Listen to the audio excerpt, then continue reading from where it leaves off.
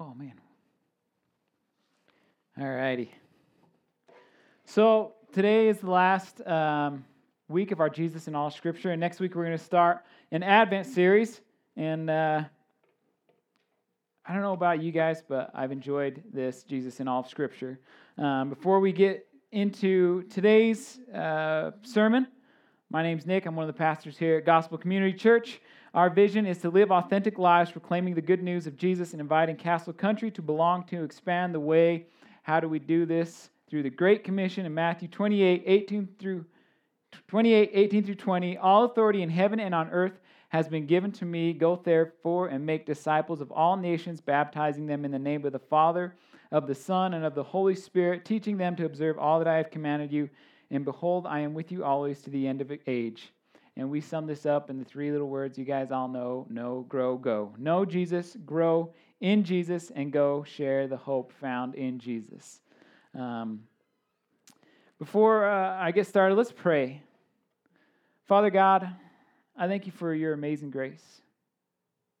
I thank you, God, that we have a place to gather and worship you, God. I thank you for everybody that's here, God. And as Chris said, as Thanksgiving's coming up, there's a lot that we have on our mind to be thankful for, God. And we just thank you for your good grace and who you are, God. And we say these things in Jesus' name. So, one of the main reasons that I really wanted to do Christ in all of Scripture, like I really tried to pinpoint that this week as I was praying and studying the passage. And I thought, this has been on my heart for a while. Why did I feel like it was necessary to share this with you guys?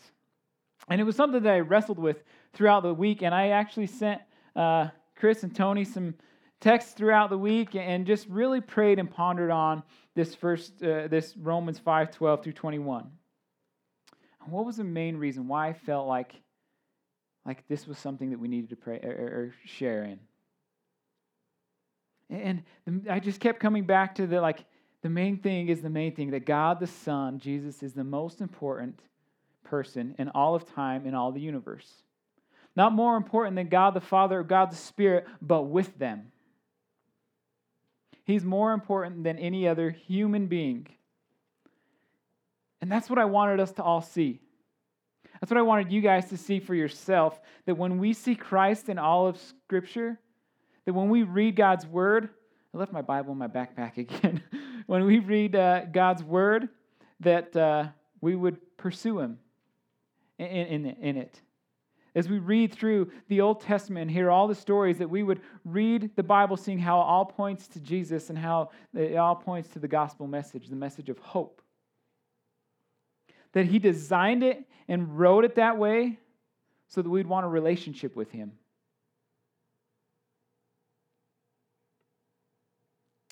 The Word, God's Word, is way more than a set of guidelines or roadmap to life.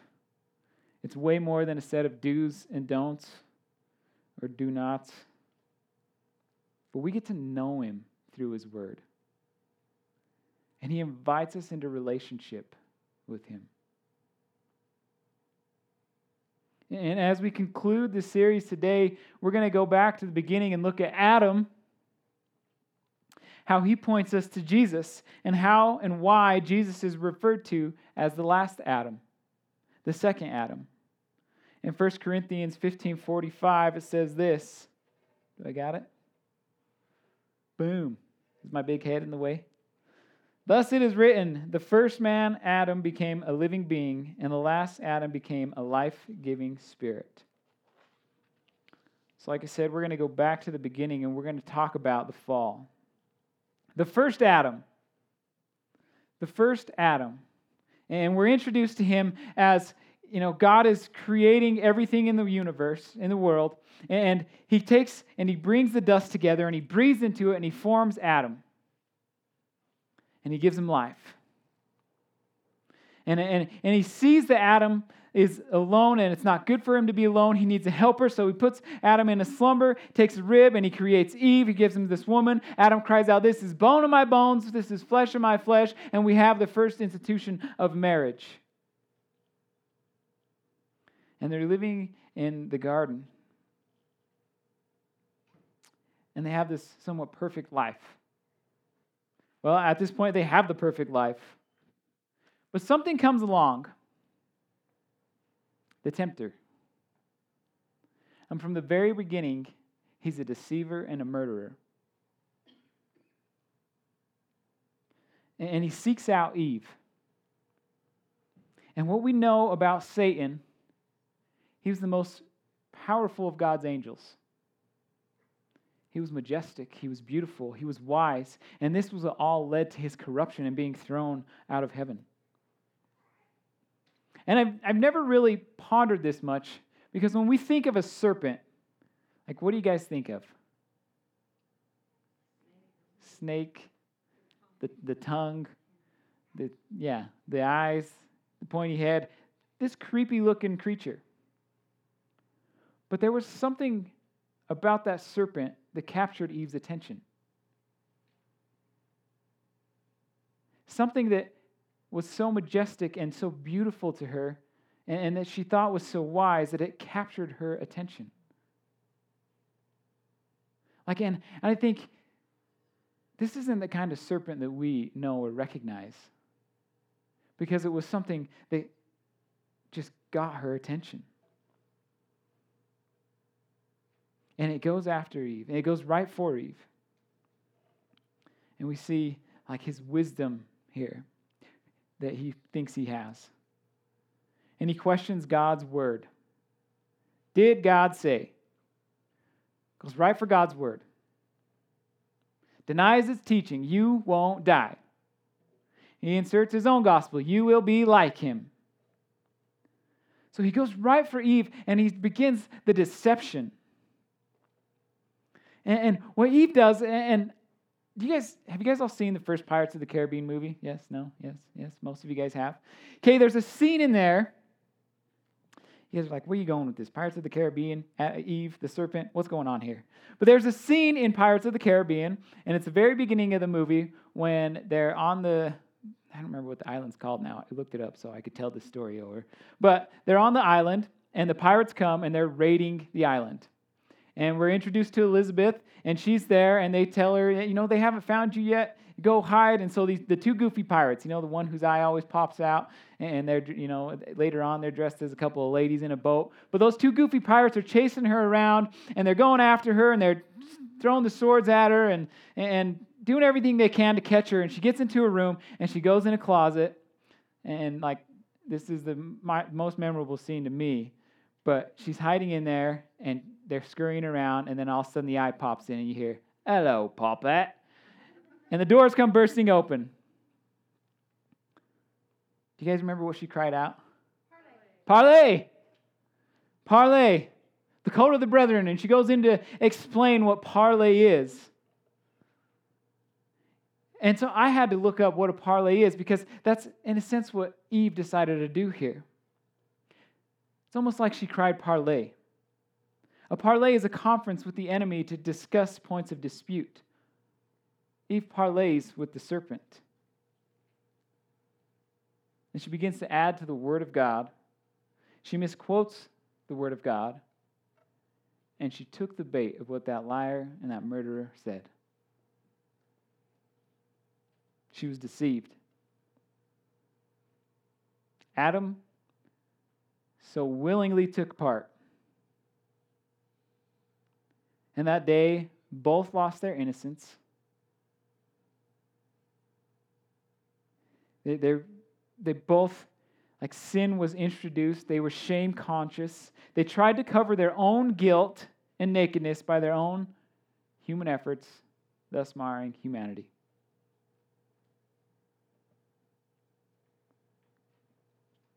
Now, when I sat and thought about this, knowing what kind of God we have, his character, was God surprised? Knowing that God has a purpose and a plan, was he surprised by the fall?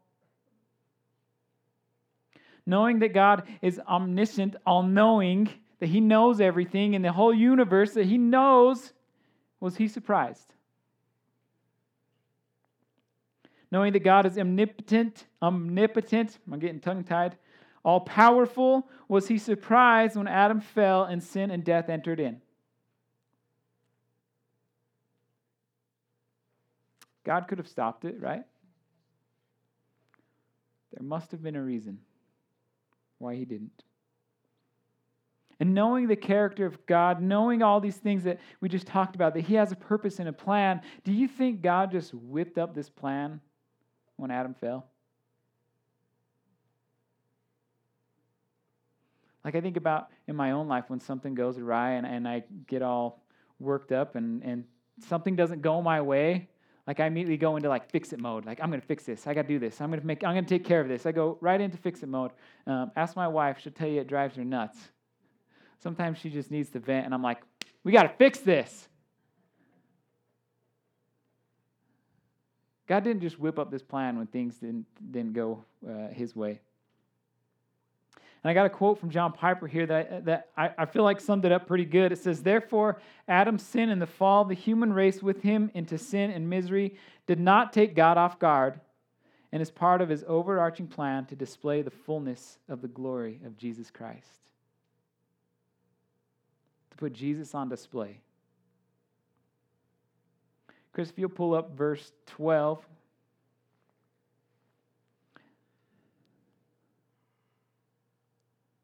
"Therefore, just as sin came into the world through one man, and death through sin, and so death spread to all men because all sinned." So right there. So as I was reading this and studying it, and I got hung up right away on a word. And it was therefore.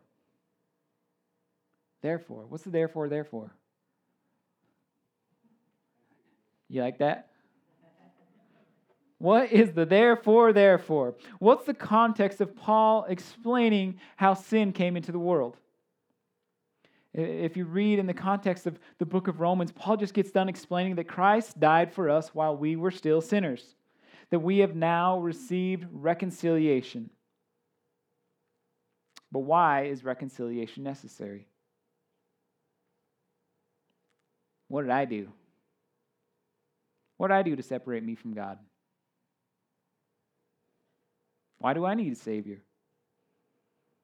You guys ever heard this? I'm a pretty decent person. I do charity work. I give to the homeless. I feed the poor. The list could go on and on and on. And I think of Paul here, before he became Paul and he was Saul, he's like, hey, what do I need to say?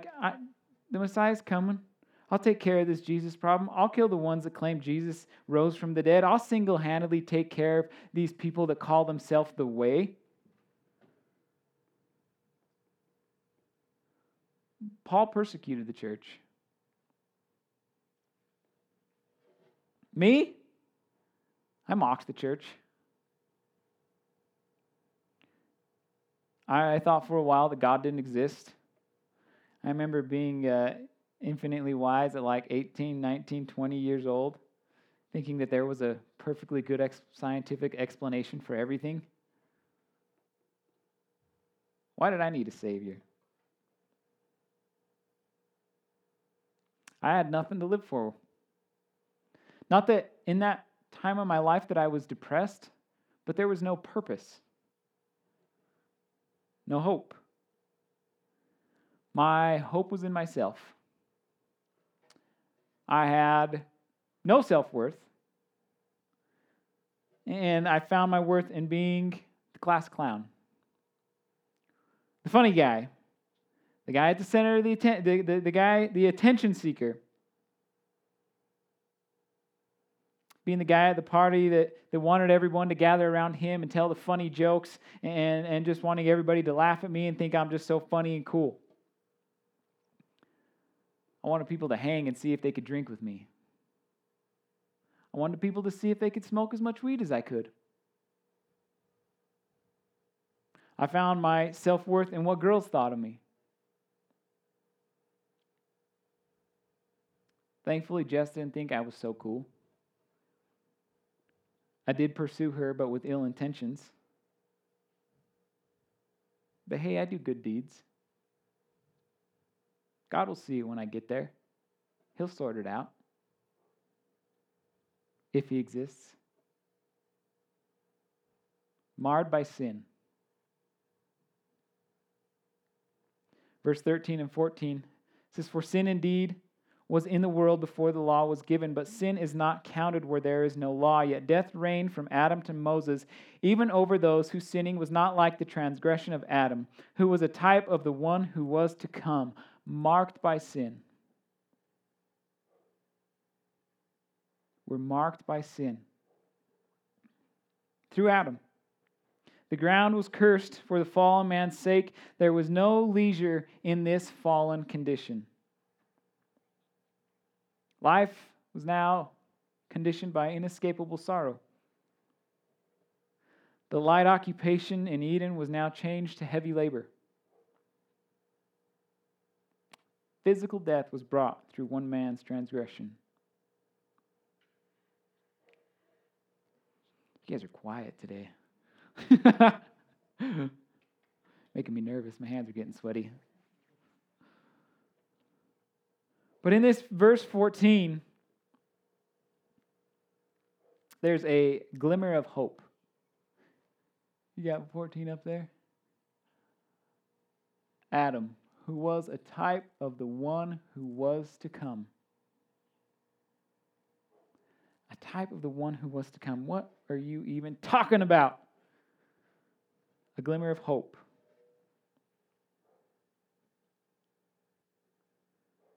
And the tide it starts to change here as we read on. But the free gift is not like the trespass. For if many die through one man's trespass, much more have the grace of God and the free gift by the grace of that one man, Jesus Christ, abounded for many. His gift enters in here. Now we start to see the comparison and contrast from the one man's trespass to the one man's act that Jesus did. And the free gift is not like the result of that one man's sin, for the judgment following one trespass brought condemnation, but the free gift following many trespasses brought justification. Now we see that there's condemnation and there's justification that are entered in. The one man brought condemnation, the other brings justification. Verse 17, "For if because of one man's trespass death reigned through that one man, much more will those who receive the abundance of grace and the free gift of the righteousness reign in life through the one man, Jesus Christ." One man's trespass, one man's act of obedience. Here's another therefore. "Therefore, as one trespass led to condemnation for all men, so one act of righteousness leads to justification and life for all men." There's a pattern here if you guys haven't picked up on it. "For as by one man's disobedience the many were made sinners, so by the one man's..." Oh, man, I think I got tongue-tied there. "For as by the one man's disobedience the many were made sinners, so by the one man's obedience the many will be made righteous. Now the law came in to increase the trespass, but where sin increased, grace abounded all the more. So that as sin reigned in death, grace also might reign through righteousness, leading to eternal life through Jesus Christ our Lord." So one man's trespass, one man's disobedience, one man marred us all. And we all became marked by sin. But there's one man whose obedience, whose act, he gives the free gift of righteousness, he gives the free gift of life, the free gift of grace, the second Adam, Jesus. So let's, I got a picture here. Chris, you might have to kill the lights. I don't know if we're going to be able to see it very well. Can you guys see that? It's kind of a Thanksgiving meal.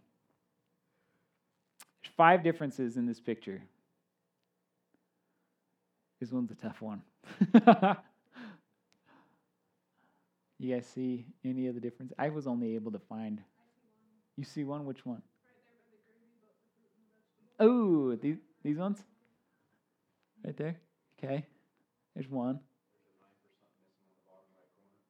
Bottom right corner? Over here? Oh, a handle right here. Boop. Right there. Chris spotted one that was, I thought, pretty. Do you guys see this one? There's a white potato there and an orange potato there. Is that 3 or 4?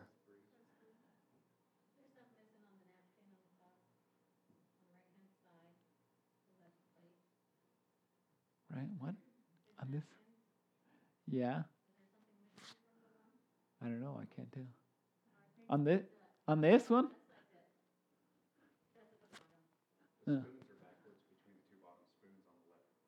Dang, you guys are good. I'm not,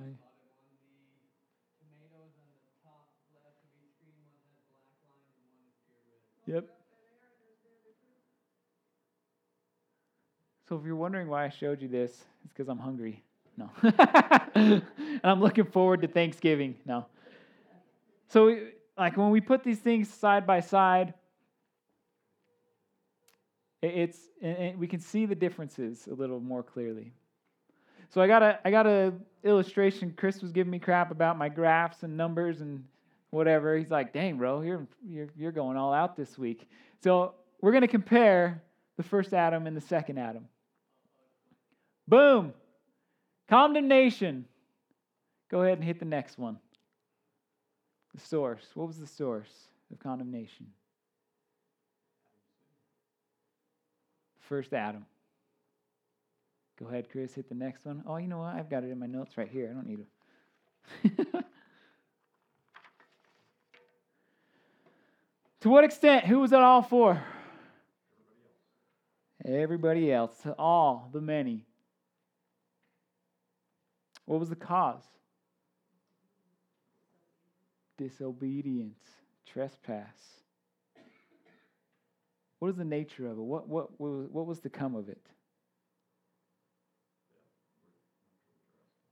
Judgment deserved. Yeah, you were on the right train track. I don't know if I explained it that well. By what measure? How much of it? It abounded. A lot.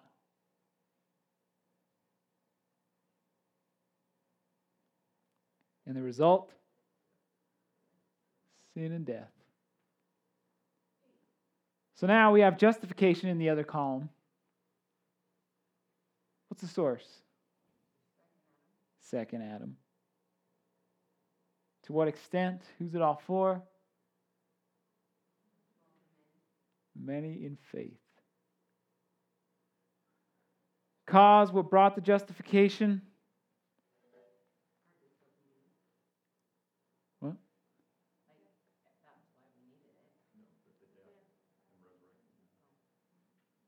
Obedience.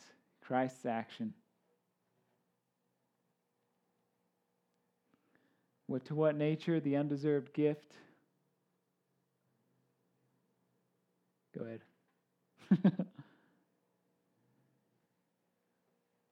What was the measure? It abounds much more. If we go back and look at verse 17, for if because of one man's trespass death reigned through one man, much more will those who receive the abundance of grace and the free gift of righteousness reign in life through the one man, Jesus Christ. And the result? Righteousness in life. So verse 14 says, Adam was a type of the one who is to come. He was a type of Christ, which means an anointed one. You can leave that up, Chris. That graph. His actions, Adam's actions, would have wide-ranging, life-altering consequences for the whole world, just as Jesus' life and death would. The gracious results of justification are brought to a climax in contrast to who was a sinner in condemnation and what I've become in justification, a saint. This prepares the way for sanctification, which will that's a sermon for another day. But we can either live here in the first Adam, And this is what's to come. Does that look like fun? Anybody? No? Or we can live in this column, the second Adam, in Christ. And it seems like a lot better place to ride in God's justification because the work that was done here on the cross, we get that. We get the righteousness and life. In the first column, we ride condemned and fallen and in sin. In the second Adam, in Jesus, we ride in the second column, and he is the head of his new creation. This new position in Jesus, in Christ, in this second column, in justification, righteousness, and life, is grounds for a holy life in the second Adam.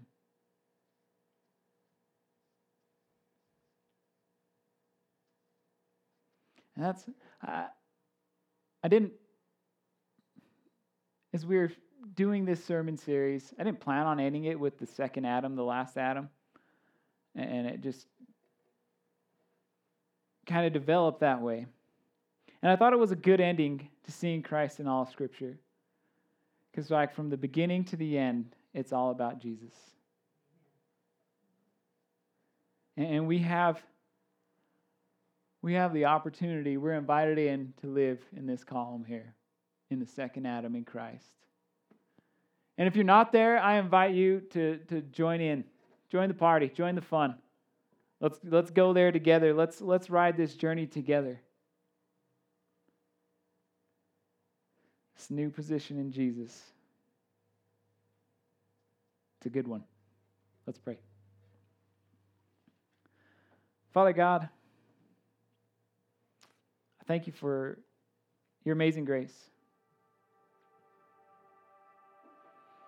I thank you, God, that you didn't stop at the first Adam. That you had a plan, that you had a way, and his name was Jesus. I thank you, God, that we can have life in him.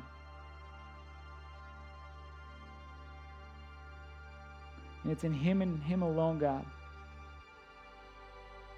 I pray today, God, as we go and we have family out this weekend and bringing people into our homes or going into other families' homes, and whatever it is we do during this holiday week, it can sometimes seem hectic and crazy, God, but I pray that your goodness and glory would be put on display through each and every one here, God.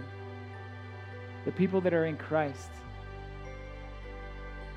that they would go out sharing the gospel, proclaiming the gospel, and letting people know that they don't have to live in Adam. They don't have to live condemned. They don't have to live in that old lifestyle of not having anything to live for, God, like I was.